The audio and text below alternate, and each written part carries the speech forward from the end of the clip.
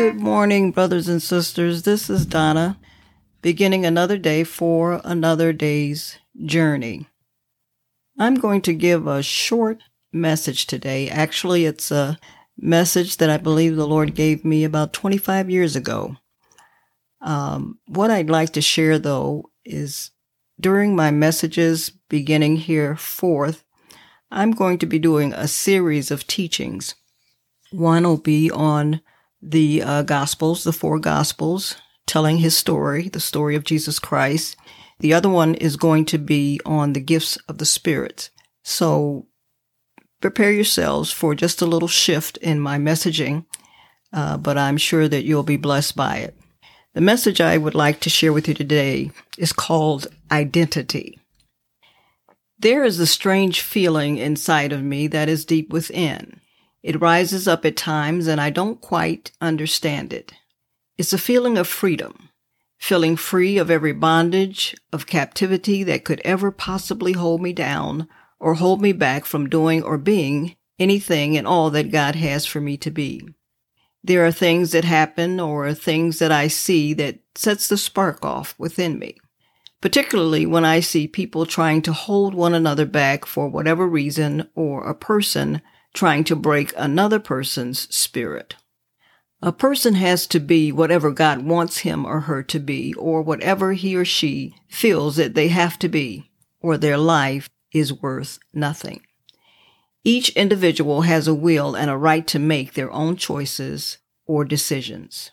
Even this expression in writing does not scratch the surface of what I'm feeling on the inside of me. Maybe it has something to do with my race, my nationality, or culture. Maybe it's God-breathed. But this one thing I do know, I refuse to be bound or held back by anyone or anything.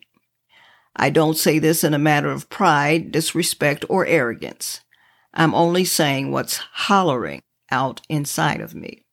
I believe I have come to the time in my life when I can no longer turn my head to the evils of the world without saying a word. I can no longer see conditions of people being held back without feeling the pain that goes with a loss of freedom or a sense of worth.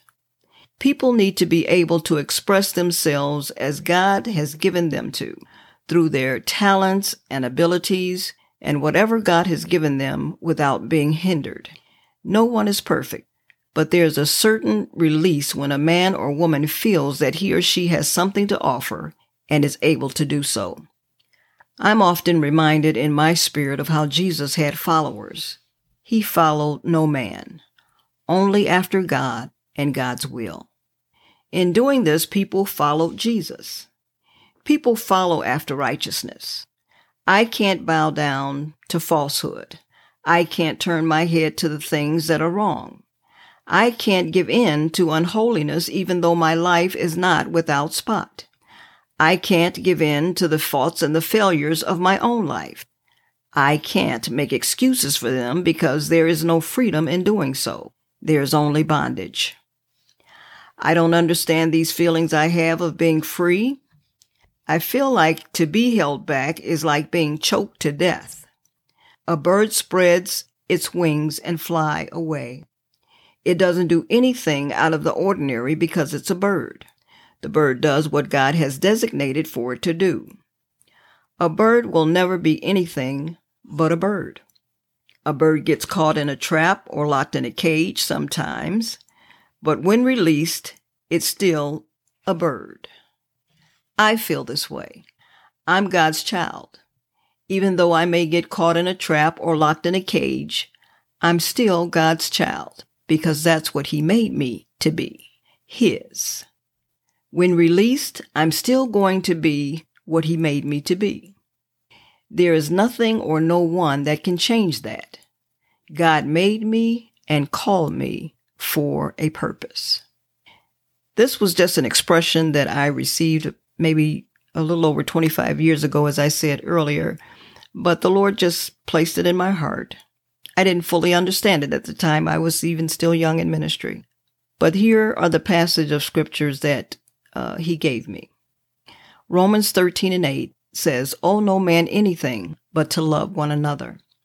Galatians 5, verse 1 says this, "Stand fast, therefore, in the liberty wherewith Christ has made us free, and be not entangled again with the yoke of bondage." And finally, Galatians 5, verse 7. It says, "You did run well. Who did hinder you, that you should not obey the truth?" Thank you for listening. Very short. God bless you. Have a good day, and stay tuned.